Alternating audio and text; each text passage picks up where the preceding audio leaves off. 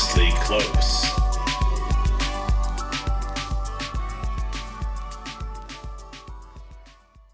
My guest today is Jordan S. Carroll.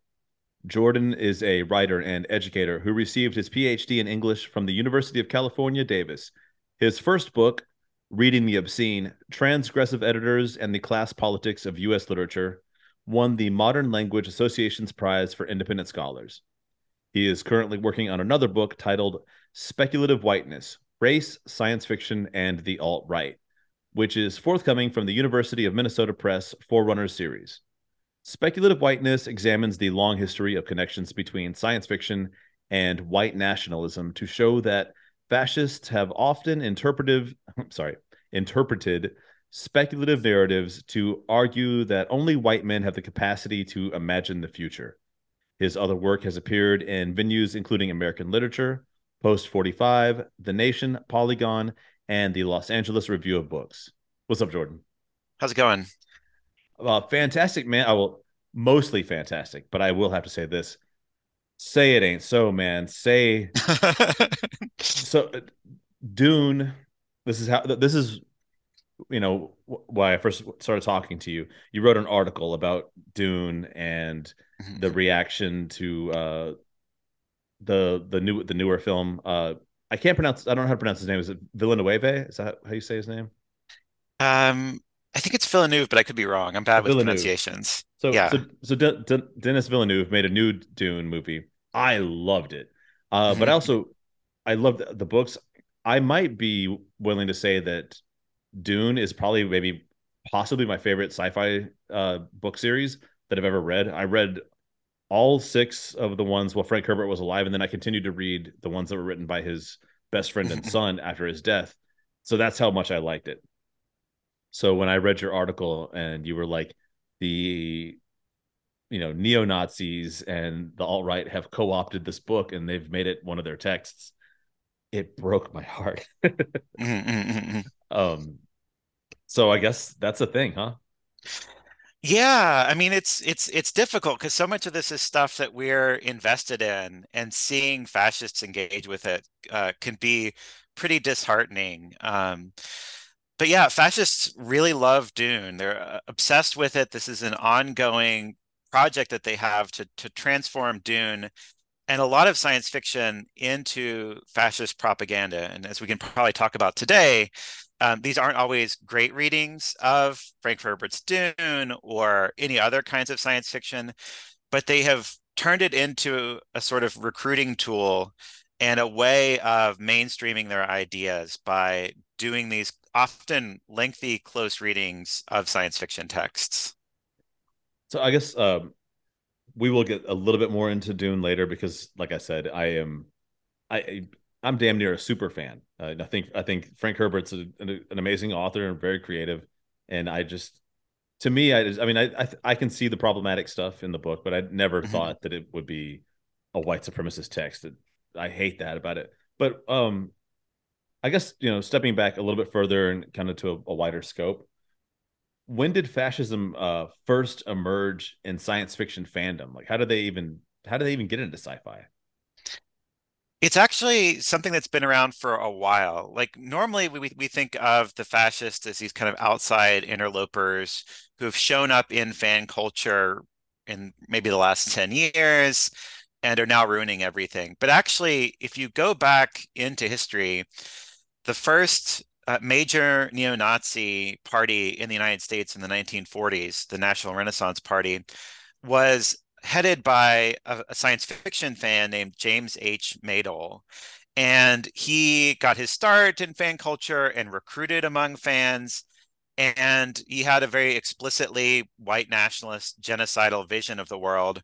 But part of that vision was that after the genocide, white people, and particularly a white elite, would create this new Atlantis, a kind of technological utopia where the super smart philosopher kings would rule over everybody else.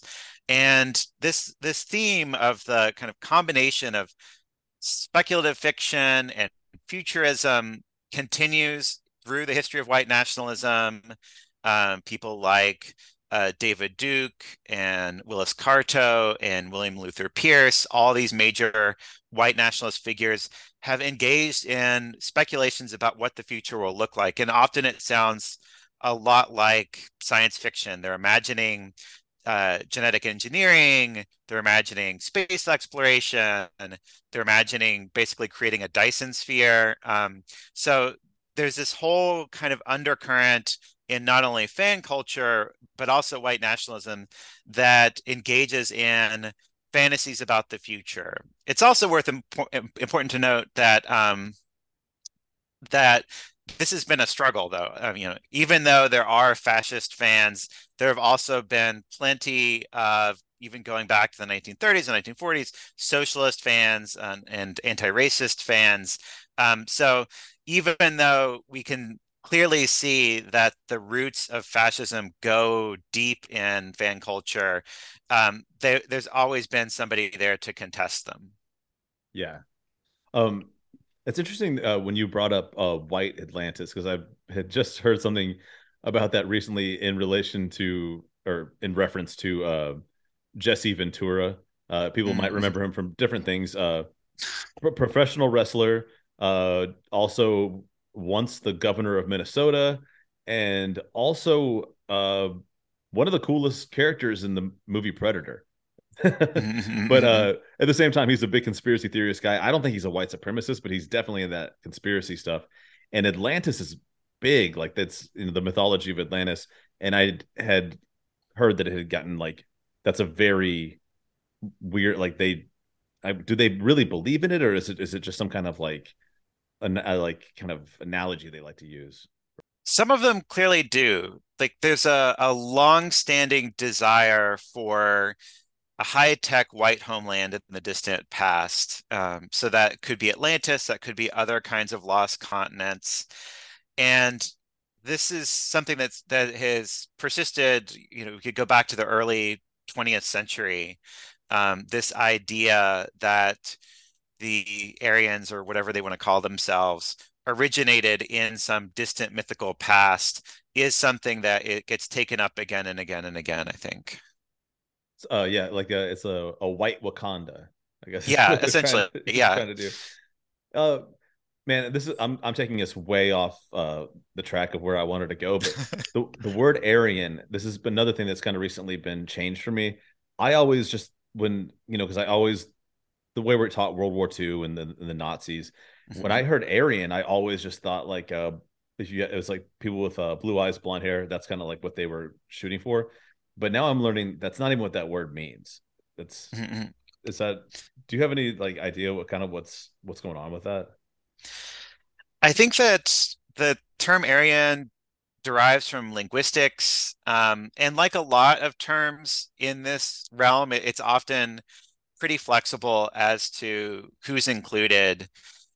Sometimes these definitions of whiteness are pretty capacious and include anybody who's of European descent.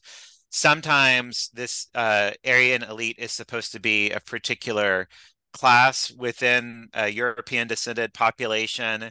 And so because whiteness is socially constructed and a completely imaginary, although politically and economically enforced category, it can shift and change based on whatever the political group is that is trying to evoke it.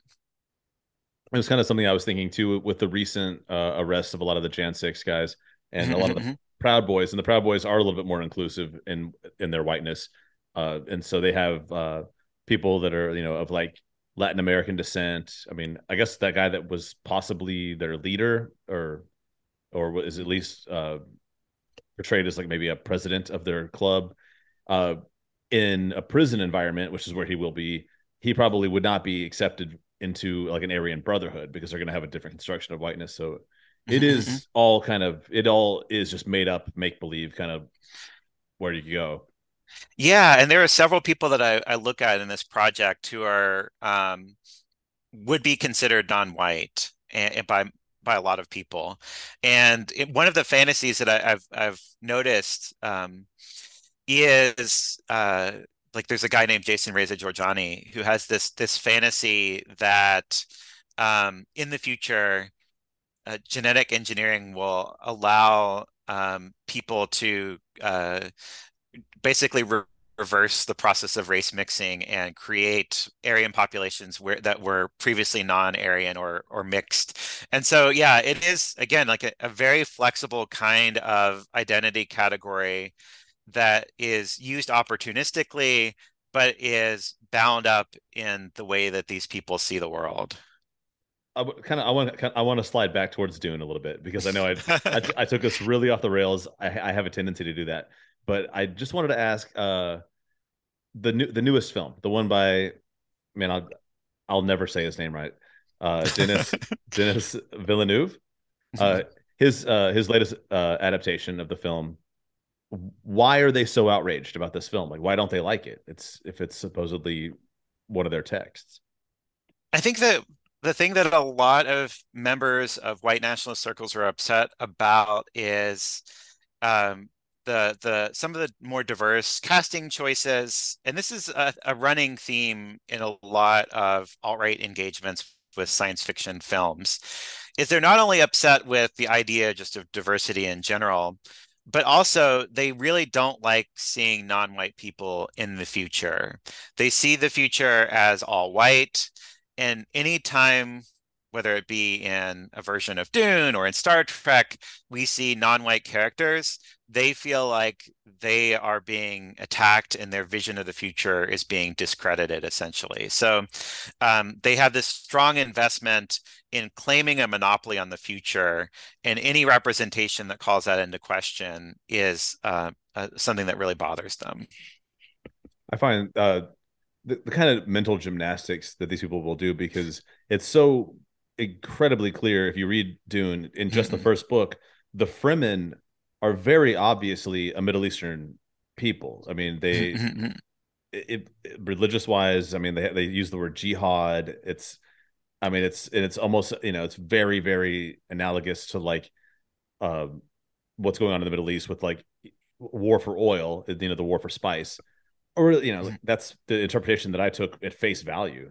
But Yeah, I mean, in Dune, it's a very much a future of cultural mingling and cultural borrowing. I mean, you have groups like the Zen Sunni or the Orange Catholic Bible, where it's clear that these world religions have been mixed together, and all these different cultures are borrowing from each other's traditions and ideas, and somehow they're able to gloss over that in a lot of these readings. I think that I guess this gets back to this idea that whiteness can be a lot of different things. I mean, there are often moments in which they uh, interpret characters who are clearly coded as non-white as Aryan Ubermensch figures. I think that a lot of what this is that fascists have always been opportunistic. They've always borrowed from different political and cultural traditions in a promiscuous way that is often a little bit cynical or more than a little bit cynical, and often ignores the real thing that they're looking at, the actual text or the actual political ideology that they're looking at. um, I don't know if you can easily answer this question, but I feel like it has to be asked since the white supremacist movement, like the neo Nazis, all right, whatever you want to say, they're they're outraged with the new film, which, by the way, I think is fantastic, and I think it's, in my personal opinion, so much better than the original. But were they happy with the David Lynch movie? But like, did they think that was good?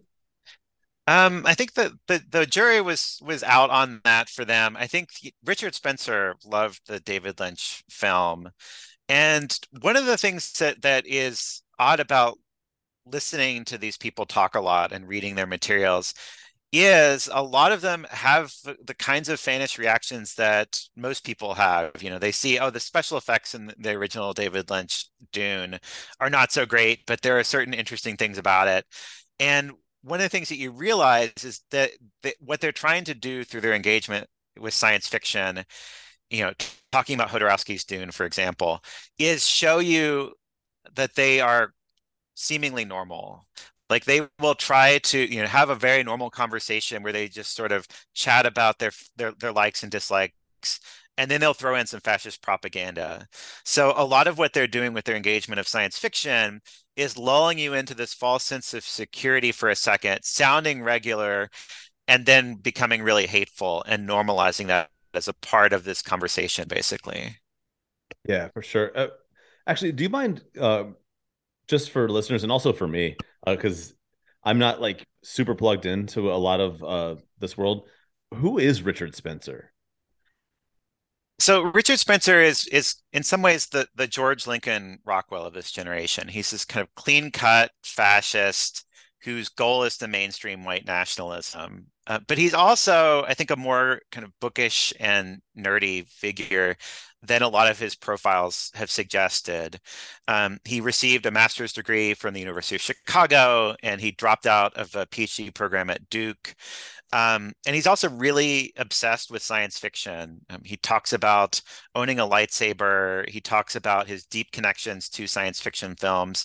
He even ran an online class devoted to science fiction cinema this winter. So science fiction has always been a part of his political project. His first big speech on the white nationalist scene was delivered at the American Renaissance Conference, where he not only talked about the need for a quote unquote white ethno state, but also talked about his desire to explore the stars. So this is something that he comes back to again and again.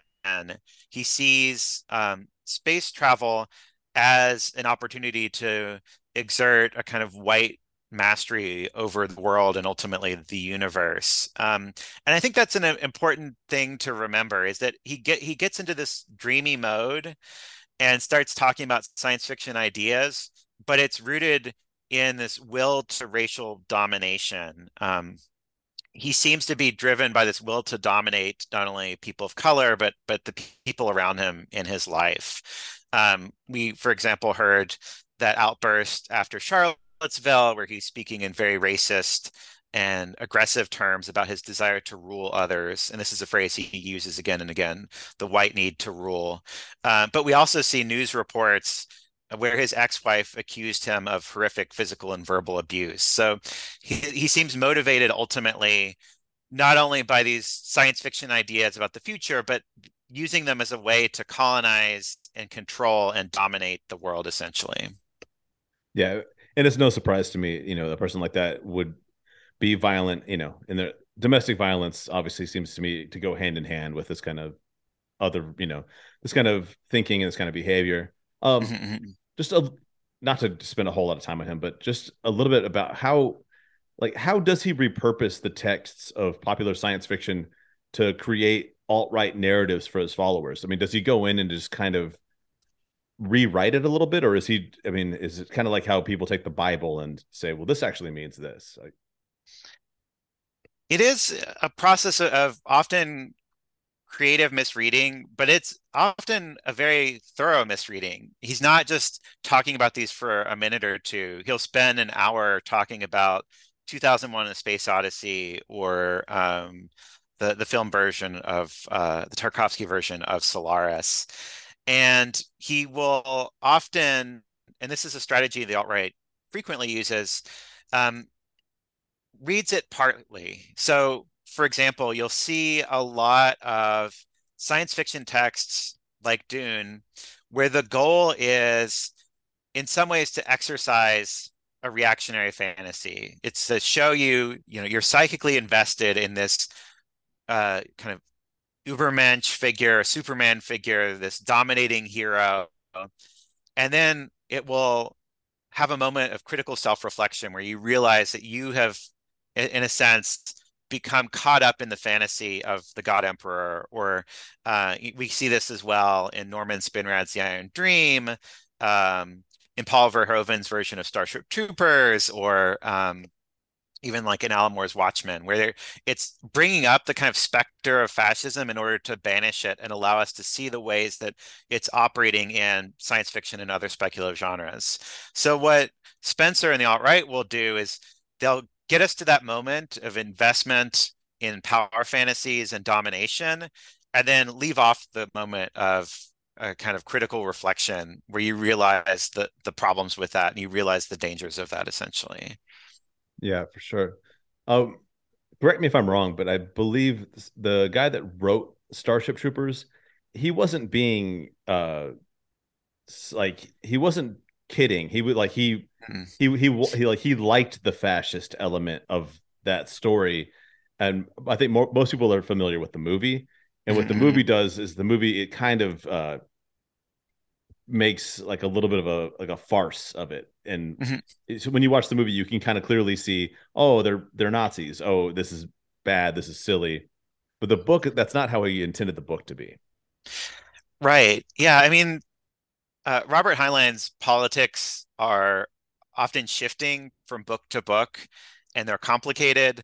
But yeah, there is a core, not only of libertarian thought, but also um, a kind of, yeah, in Starship Troopers, it's definitely a militaristic power fantasy. We also see in things like Farnham's Freehold, his really problematic racial politics.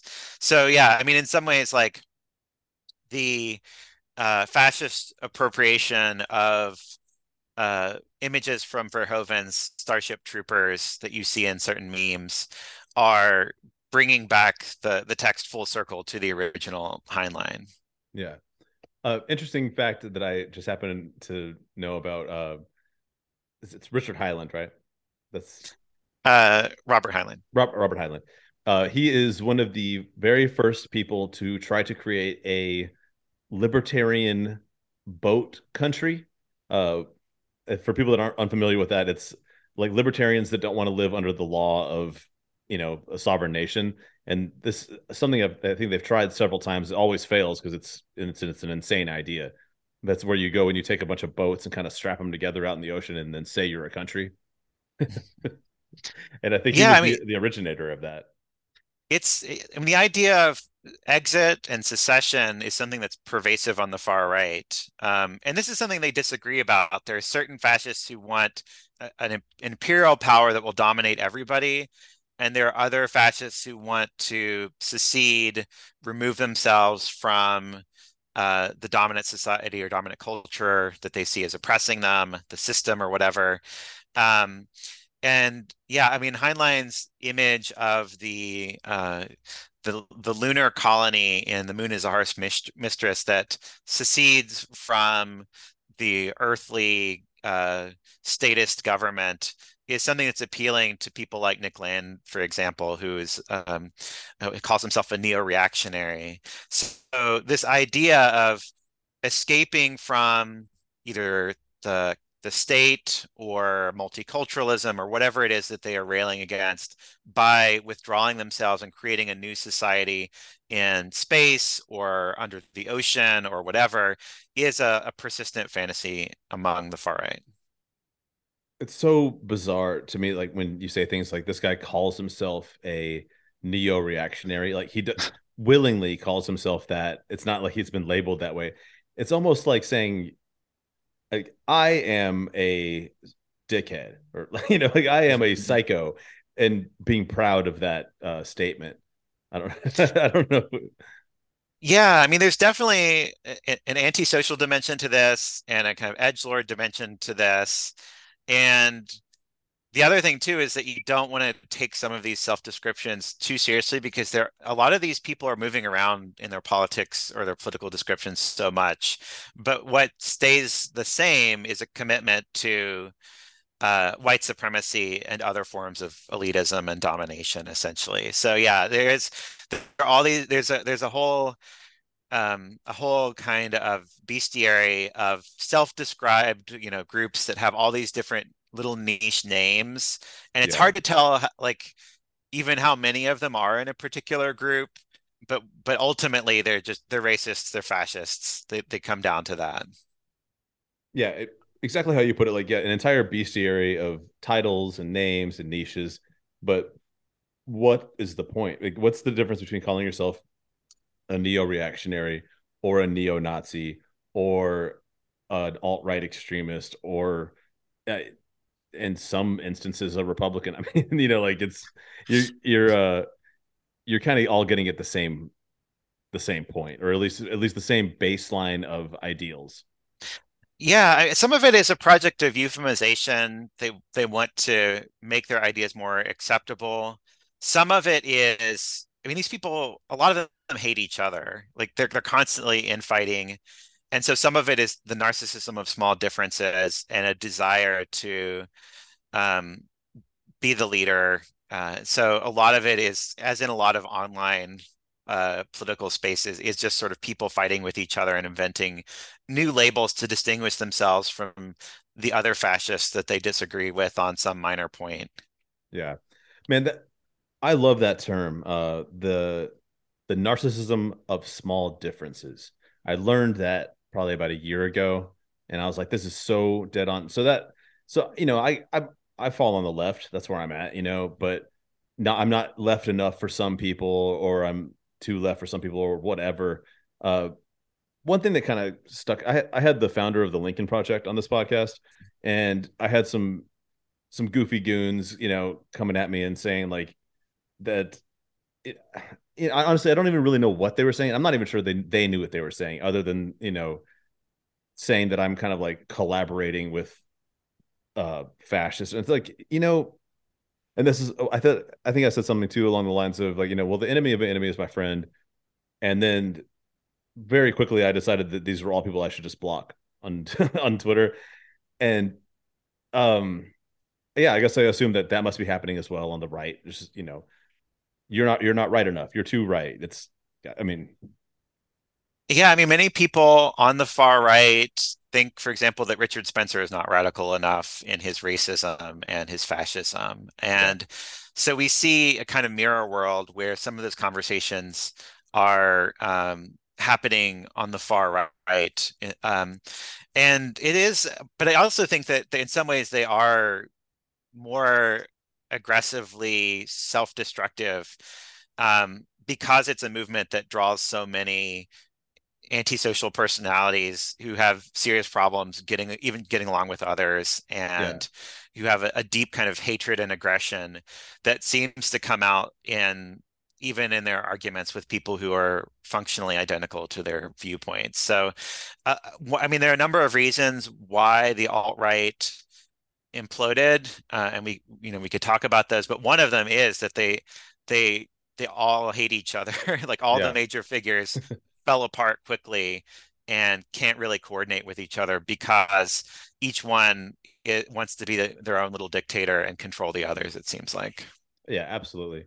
And not to harp on it, but that's something I would love to see maybe people try to a little bit harder on, the left side of politics to try and be a little more cooperative because I've known a lot of people that are just they're kind of like just like venomous, they're just kind of spewing bile, and maybe their heart's in the right place, and I'm not like I'm over here I'm like, hey, we should have universal health care.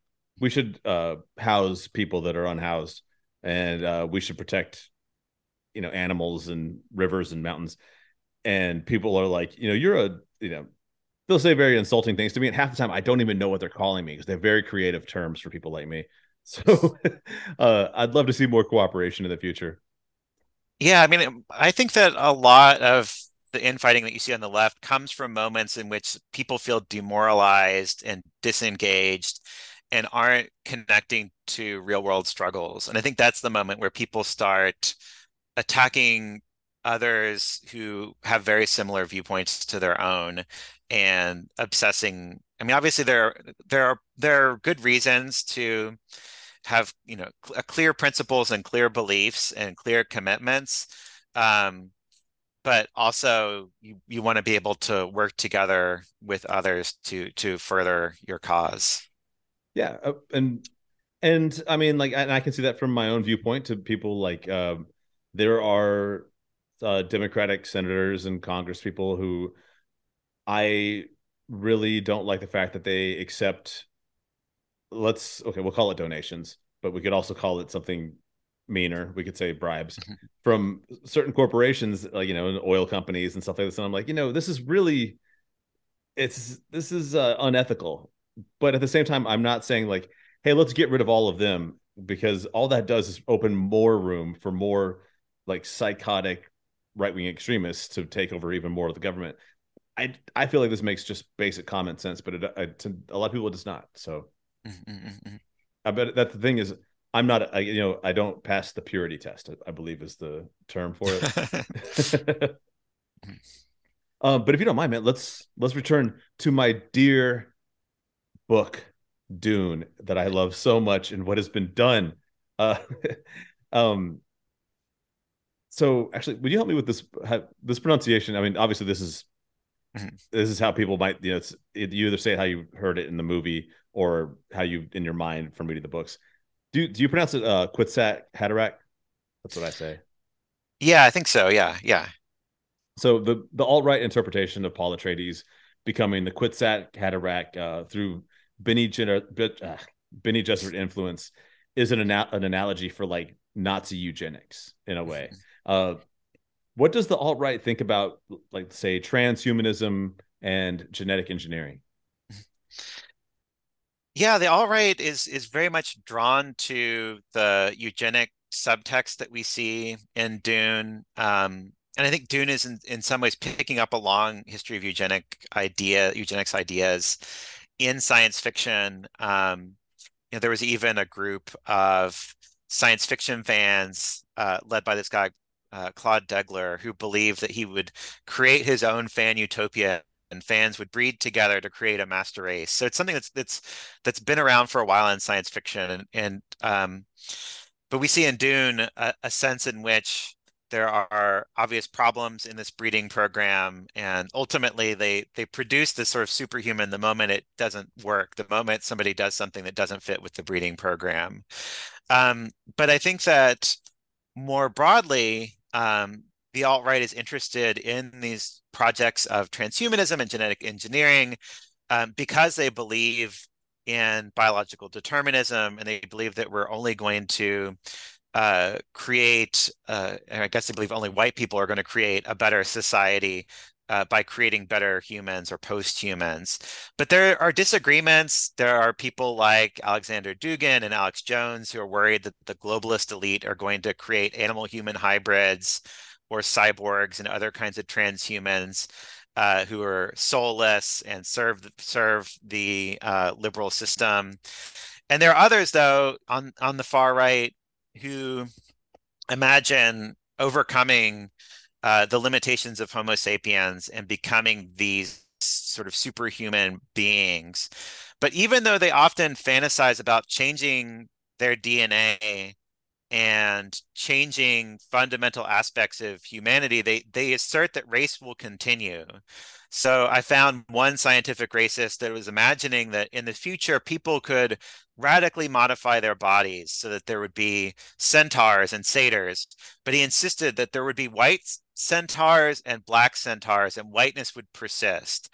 So there's always this incoherence or contradiction in the far right's thought where they're like embracing this radical biological genetic change and then resisting the idea that whiteness wouldn't change too. They think that Yeah, whiteness is eternal and will remain forever, which is obviously a completely incoherent point. that's definitely where we get the word extreme, because it's like you're talking about becoming a chimera, but you're also white, and you're talking about splicing your genes with a completely different species, and yet you remain a white human. Like you said, that's incoherent. Yeah, I mean, it speaks to the fact that all of this is not rooted in any kind of rational thought. It's a commitment to a fantasy, a myth that they have to square with their other beliefs somehow. And that's one of the reasons why we often see fascists trying to pull together contradictory notions and but gluing them together with whiteness. So they'll say, "Oh, I'm pulling from the left and the right," but what again, the thing that remains the same is a commitment to white supremacy, essentially. I get so confused too when you were talking about Alex Jones, one of my favorite guys. Uh, I'm just kidding, but what does he think liberalism is? When he's like, does he think that like people that want social spending and social security and a safety net and like that they also want an army of half human hybrid soulless monsters to stop the like Because who I don't understand the narrative that he's creating there. Like, I I mean, haven't, yeah, I mean, I haven't spent a lot of time, luckily, with Alex Jones, but I think that the idea of liberalism more broadly on the far right involves, I mean, a few things. One is they see liberalism as a homogenization. I mean, Spencer often talks about liberalism, or at least in one episode, talks about liberalism as the Borg, assimilating everybody to this sort of mixed identity. They really have a hatred of universalism and a sense of a global community. And that's part of what they see as liberalism. But they also see liberalism as the last man in Nietzsche or other kinds of thinkers who talk about this. They see liberalism as a consumerist identity where your goal is economic calculation and hedonistic satisfaction with no higher ideals. And so they believe that liberalism is going to create a world where people are almost subhuman, where they don't believe in anything greater than instant gratification. And they don't believe in taking real risks or fighting for some higher goal beyond themselves. And so that's part of, in some ways, why they're drawn to something like Dune, which is all about this not only a superhuman figure, but one who's willing to take giant risks and to risk destroying the spice trade and risk destroying this entire economic system because they're yearning for a world of aristocrats who are going to fight duels to the death. Obviously, all of this is nonsense because if you could imagine, I can't imagine a group that is more pampered and secure and consumerist than anime Nazis on the internet yeah, who have, these are not the shell-shocked veterans of the First World War who are trying to recreate the sublime experience of battle. These are people who are watching science fiction films and imagining themselves in medieval fantasy fights or whatever. yeah, And they're protected by cops. yeah, exactly. And these are the people that are monarchists, and it's like, where do you think you would fall in society if we return to monarchy? You would be at best a serf, and possibly something far worse. But like, um, I was going to ask too, like, so we talked about that, this future, them wanting to see an all white future. You actually wrote about that in your article too. This they have this belief that only white men have the ability to envision a future because they're the only ones that can, for whatever reason, can delay gratification and all this horseshit. Um, but what does the alt right think about multicultural representations of the future, such as obviously Star Trek, the biggest science fiction franchise of all time? The alt-right really hates Star Trek. They come firmly down on the side of Star Wars. Often they'll identify with the Sith, for example. And Star Trek is, for them, a really uh, the sort of prime example of the thing that they hate. They see it as egalitarian, as Marxist, as racially liberal, as Jewish. And they often rail against the Star Trek vision of the future for a number of reasons. I mean, one is that with characters like Uhura and Sulu, the original series presented a view of the future that wasn't all white, and that was really threatening to them.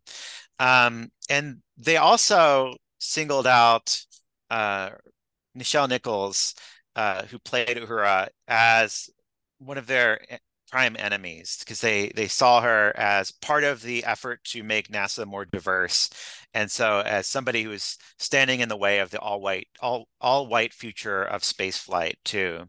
And so whenever they talk about Star Wars, they really hate the idea that it shows people working together from different races and different cultures.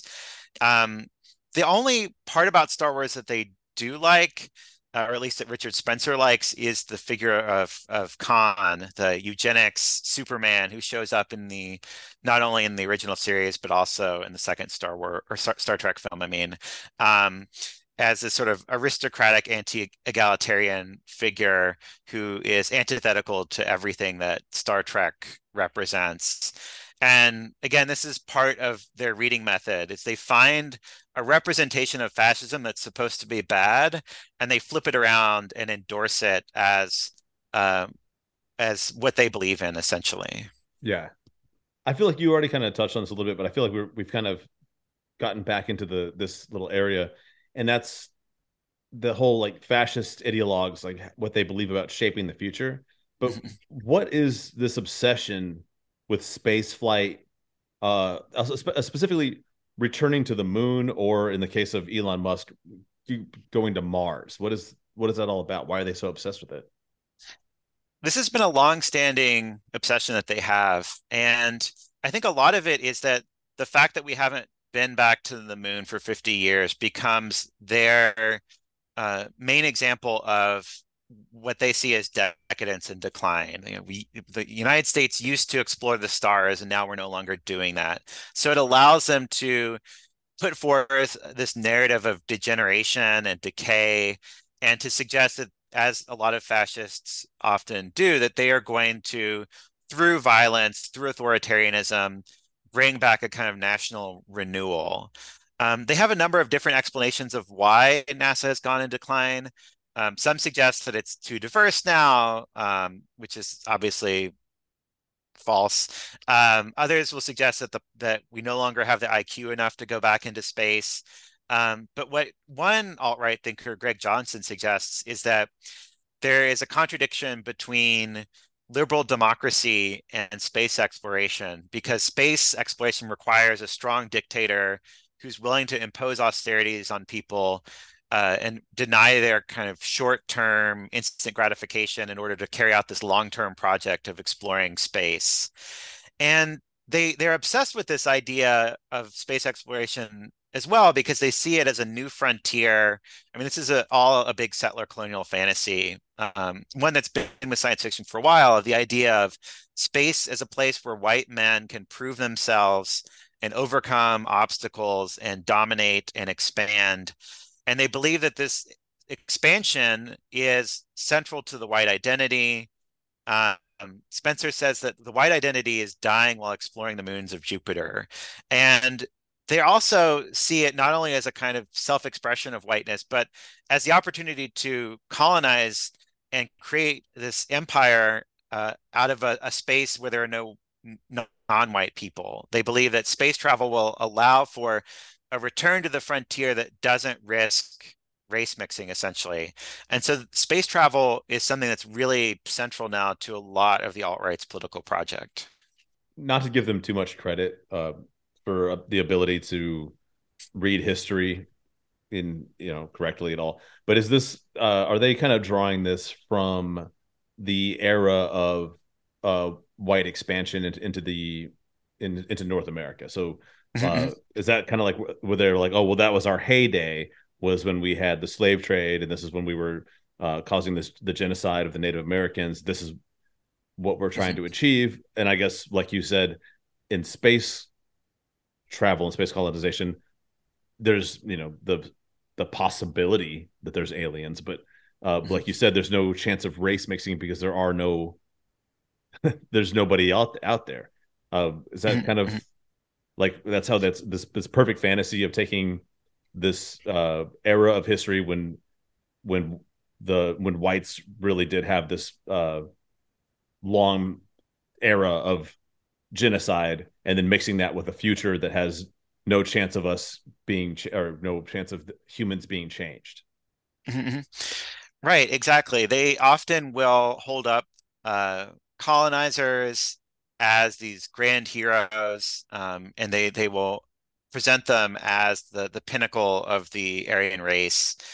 And yeah, as you point out, like this fantasy often involves erasing the possibility of ever encountering anyone different in space, basically.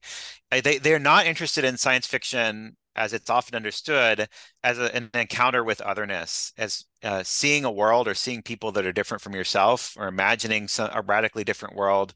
They really do just want to replicate white supremacy, settler colonialism, imperial domination in the stars, unchanged, which again is an impossible fantasy, that I mean, we can't imagine that level of technological change and still simply repeating the kinds of social forms that we see on Earth. And I should say that again, this is also a really bad reading of the history of NASA as well. As many people undoubtedly know, there were plenty of Black women mathematicians involved in NASA, um, up leading up to the moon landing. So often this is a vision of history that erases the accomplishments of people of color and overemphasizes and mythicizes imagined white accomplishments. Yeah, and I can totally see now when you were saying why they dislike Star Trek, but they love Star Wars, and especially the original trilogy. Because what do you have there? You have the Empire, which is all white guys. You've got the Rebels, which are all white guys. You can pick either side, and then everyone else is a Muppet. Essentially, the aliens are Muppets, so they're not they aren't human, and so I can see whether they can get into that fantasy world and really dig in. Yeah, I mean they do they when they think about Star Wars, it is very much allowing them to identify with both sides. I mean, David Higgins wrote a book called Reverse Colonization, looking at the ways the alt-right often thinks of itself as dominated and colonized by some other. So the Rebel Alliance provides a perfect example of allowing them to have that fantasy. And then the Sith and the Empire are figures for they're clearly coded as fascists. They have, the uniforms. And they're also figures for imposing a kind of violent order in the name of technological progress that is for people like Richard Spencer very appealing. So it allows them to um, imagine themselves as oh, they're poor victimized figures, but they also clearly enjoy the fantasy of dominating and destroying other people with the Death Star. As much as I would love to just continue to pick on Star Wars, I am curious. What are some of the other biggest hits of science fiction uh, films or novels that these people they really have brought into the fold and they use for recruitment and they've created their own interpretations of? I think a lot of them are really interested in Blade Runner, because you No, have, no, not Blade. yeah. I was. I'm sorry. I just want to. I don't want to interrupt you, but I was going to say earlier on in the podcast, I was when we were talking about you much earlier sci-fi. I was going to say I'm sure that Philip K. Dick is safe from these people because he's so outwardly Yeah. anti-fascist. But fuck it, I guess okay, fine, I mean, sorry. they don't really read the novels, Yeah, Philip K. Dick. They're interested in the depiction of the post-human replicants as again these sort of Ubermensch Superman figures who are being dominated and controlled by a multicultural future. Um, let's see what else. I mean, Warhammer is another thing. They're really interested in this miniature fantasy and science fiction war game oh yeah, that can you is. can you I read about that in your article, and I have heard of this, but can I know this is a big deal. What can you explain to me, like, really kind of what Warhammer is? Because I have no idea.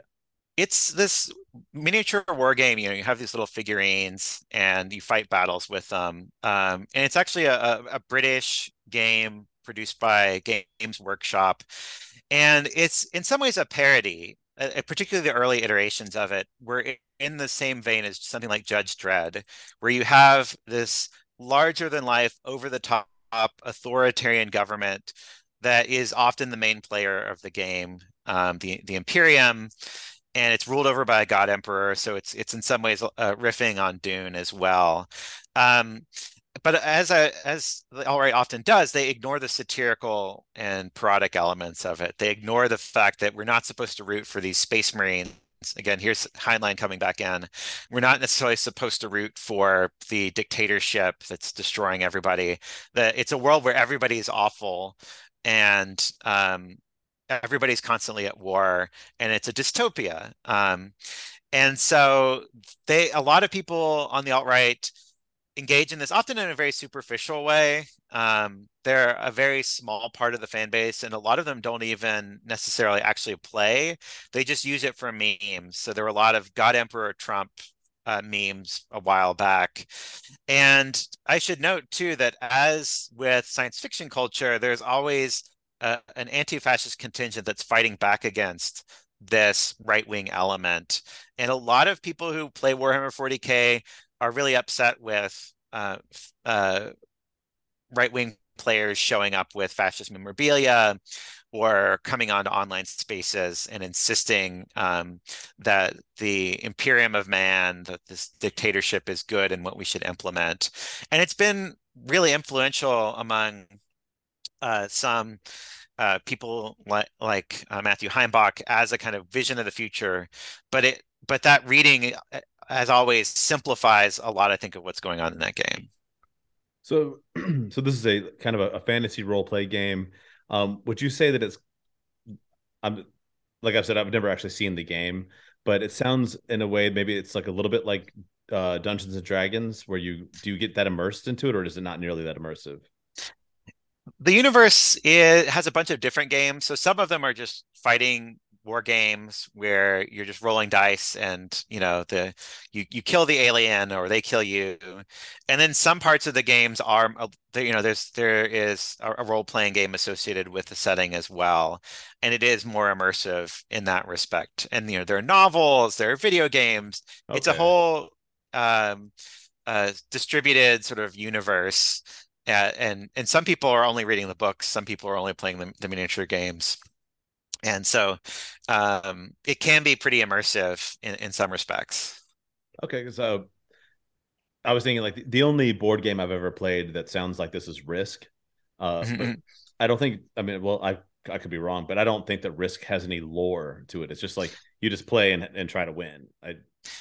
Yeah, it's definitely in that same kind of field of games. Yeah, Risk, we could think of it as maybe an heir to the kind of military games, where you play as one side of World War II or whatever. Um, and so yeah, it's different than some board games in that there is a deep lore and people get really, there are 2 hour long videos explaining one piece of technology or one imaginary battle in this universe. So some people get super invested in it. And I should say too that there is also through that investment is that's one of the ways that people will often try to shut other people out. Some people are so invested in canon that they can't imagine the universe adding different kinds of groups and different kinds of people to the mix of this universe. And so, in some ways, like a commitment to lore as set in stone, as ahistorical, and as never changing becomes part of the way that some people on the far right try to make sure that there are no women space marines, for example. Yeah. I'm gonna go ahead and on a limb here and say I bet they don't like altered carbon because the concept there is that you are literally just the stack that's kept in your cerebral cortex, and when you're killed, you can be re-sleeved into any kind of body, which means your the amount of melanin in your skin is completely irrelevant to your identity. Mm-hmm. Oh, Yeah, I mean, I have not seen them engage with that, but the implications of science fiction are often that your identity is malleable. Who you are and what your culture is going to change when the aliens show up or when we invent a way to port you into a machine or whatever. And I think a lot of the alt-right refuses to think through the fact that science fiction is an inherently historicist genre that is designed to show you that whatever you are right now, or whatever you think the world is right now, is going to change, and your prejudices and your assumptions will have to go by the wayside, I think. yeah. Um, let's take a super deep dive one more time. This is with Dune. It's also has to do with Richard Spencer and some of the people that have done some of the readings with him, and so on and so forth. This is another name that I'm going to have absolutely butcher. You might have to correct me. Uh, okay. this is I learned this from your article that Richard Spencer had interviewed this guy, and this is where they compare a lot of what Dune to this Mhm. more awful man's book. Who is okay? Let's Guillaume. Does that sound Guillaume Fay? Yeah, I think it's Guillaume 5, but again, I'm Okay, really bad at pronounce. all I right. read a lot, and so Yeah, I don't listen as much sometimes. I think we're in the Um, same world of like I read a lot of things and then I have no idea how to say them out loud when it's time to say it. So, but yeah, yeah, the question is, who is Guillaume Fay, and why does the alt right compare his book? And this is quite a title of a book. Archaeofuturism: European Visions of the Post-Catastrophic Age. yeah, he has been pretty influential for people like Richard Spencer.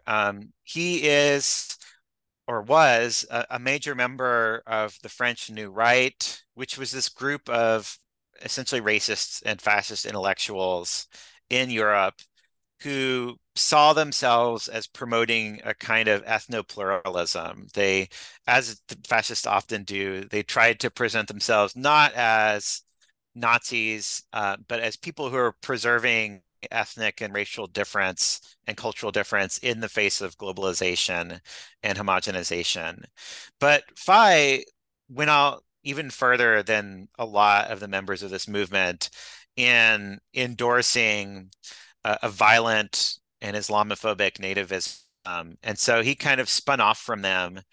And part of the product of that journey into extremism was imagining this all-white nation or empire, the Euro-Siberian Federation, where Russia and Europe would meld together and create this science fictional utopia where half the population, not even half, a small part of the population would be um, this sort of Faustian elite. Like some people, the smartest people and the most virtuous people would get to be a part of technological modernity and experience rapid technological change.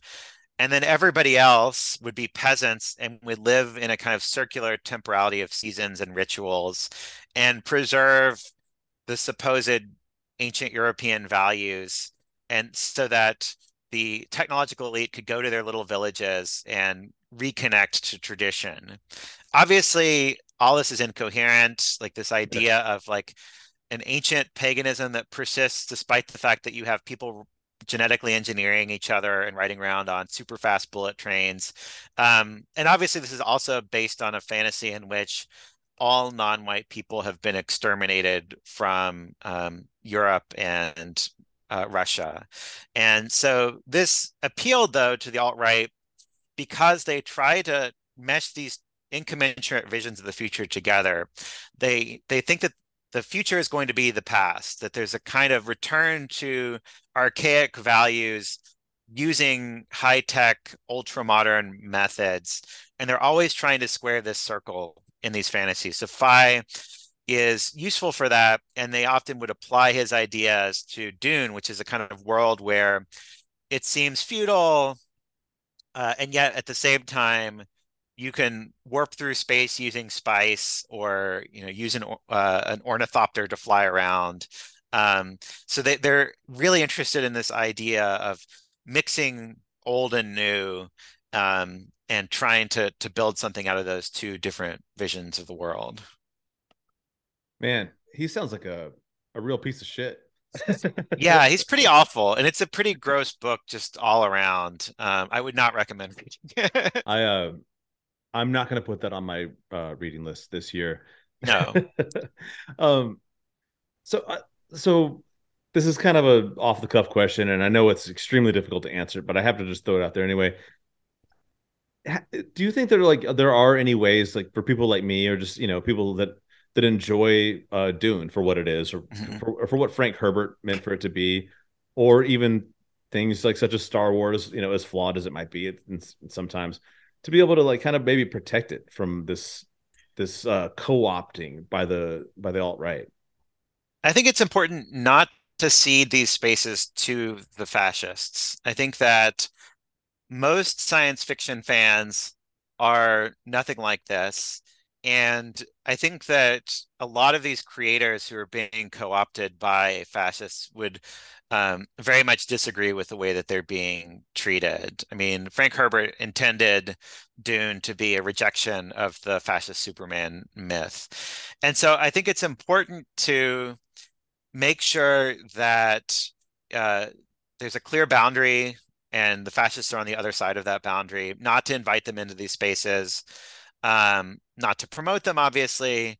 And also, I think it's important to engage with and promote the work of um, scholars of color and fans of color who are showing the ways that although science fiction and other fan cultures have often been racially exclusive and exclusionary in a lot of other ways, that there have always been marginalized people involved in making and reading and enjoying science fiction and other fan cultures. So I think that the best thing that we can do is make sure that we are inclusive and that we don't allow the alt-right to speak on behalf of science fiction and fantasy and other speculative genres.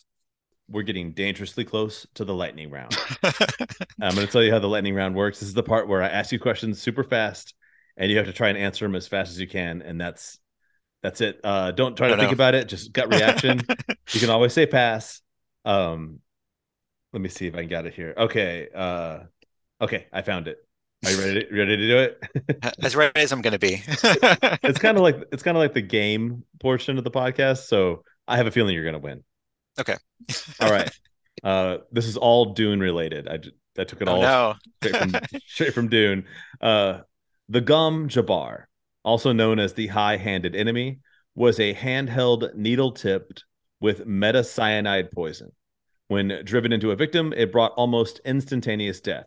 So in the book Dune, uh, Paul Atreides is given a test by a Bene Gesserit, uh, like High Mother. I forget what she's called, but priestess. And the point is, it creates the feeling of burning. It feels like your hand's on fire.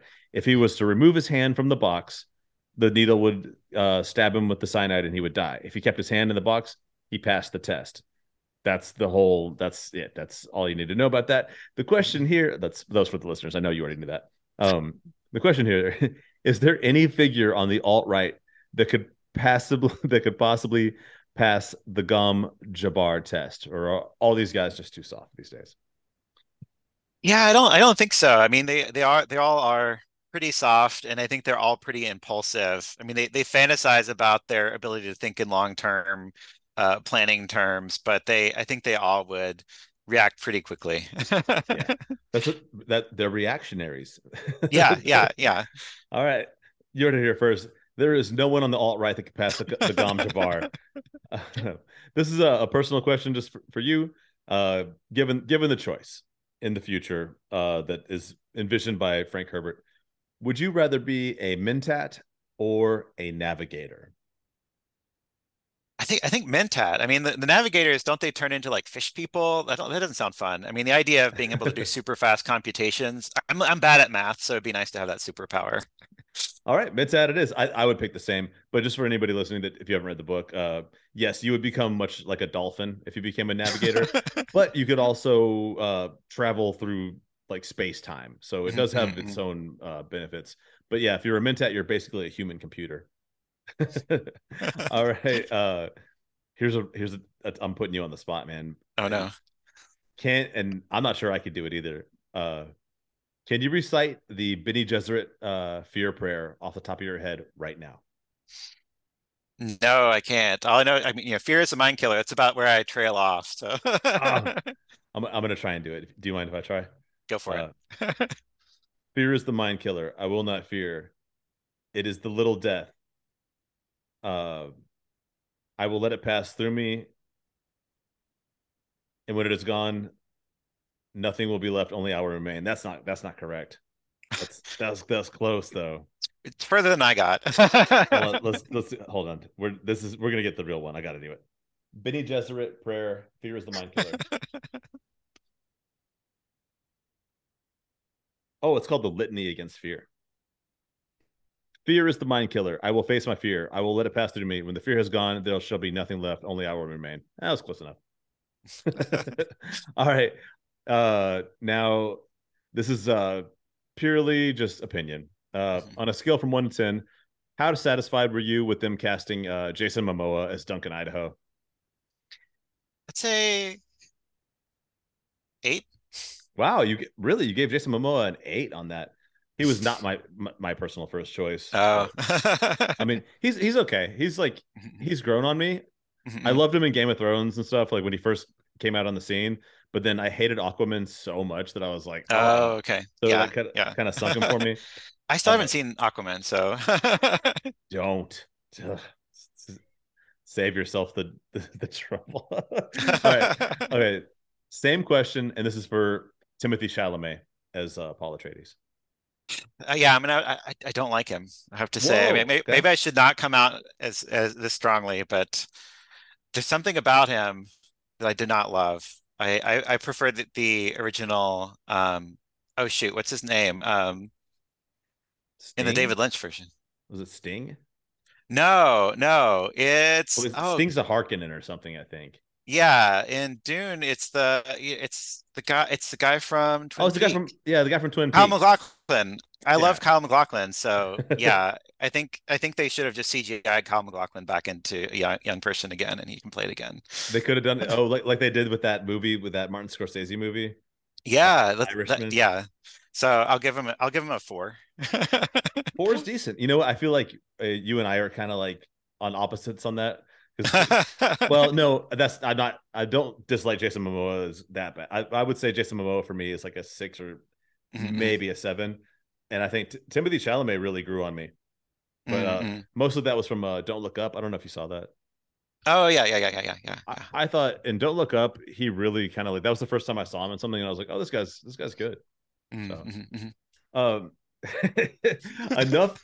And this has been Timothy Chalamet talk with Yeah. Jordan Carroll. I have one more question to ask you, Jordan, before we leave us, and it is this: people that want to read more, learn more about what we've been talking about, where can people find your books, your articles, and just anything you'd like to share? Yeah, so I have an active Twitter account, and then for this stuff that I talked about today, look for the forthcoming book from the University of Minnesota Press's Forerunner series. It's going to be called Speculative Whiteness, Race, Science Fiction, and the Alt-Right. Awesome. Jordan, thank you so much for being on the podcast today. Yeah, thanks for having me. This was really fun.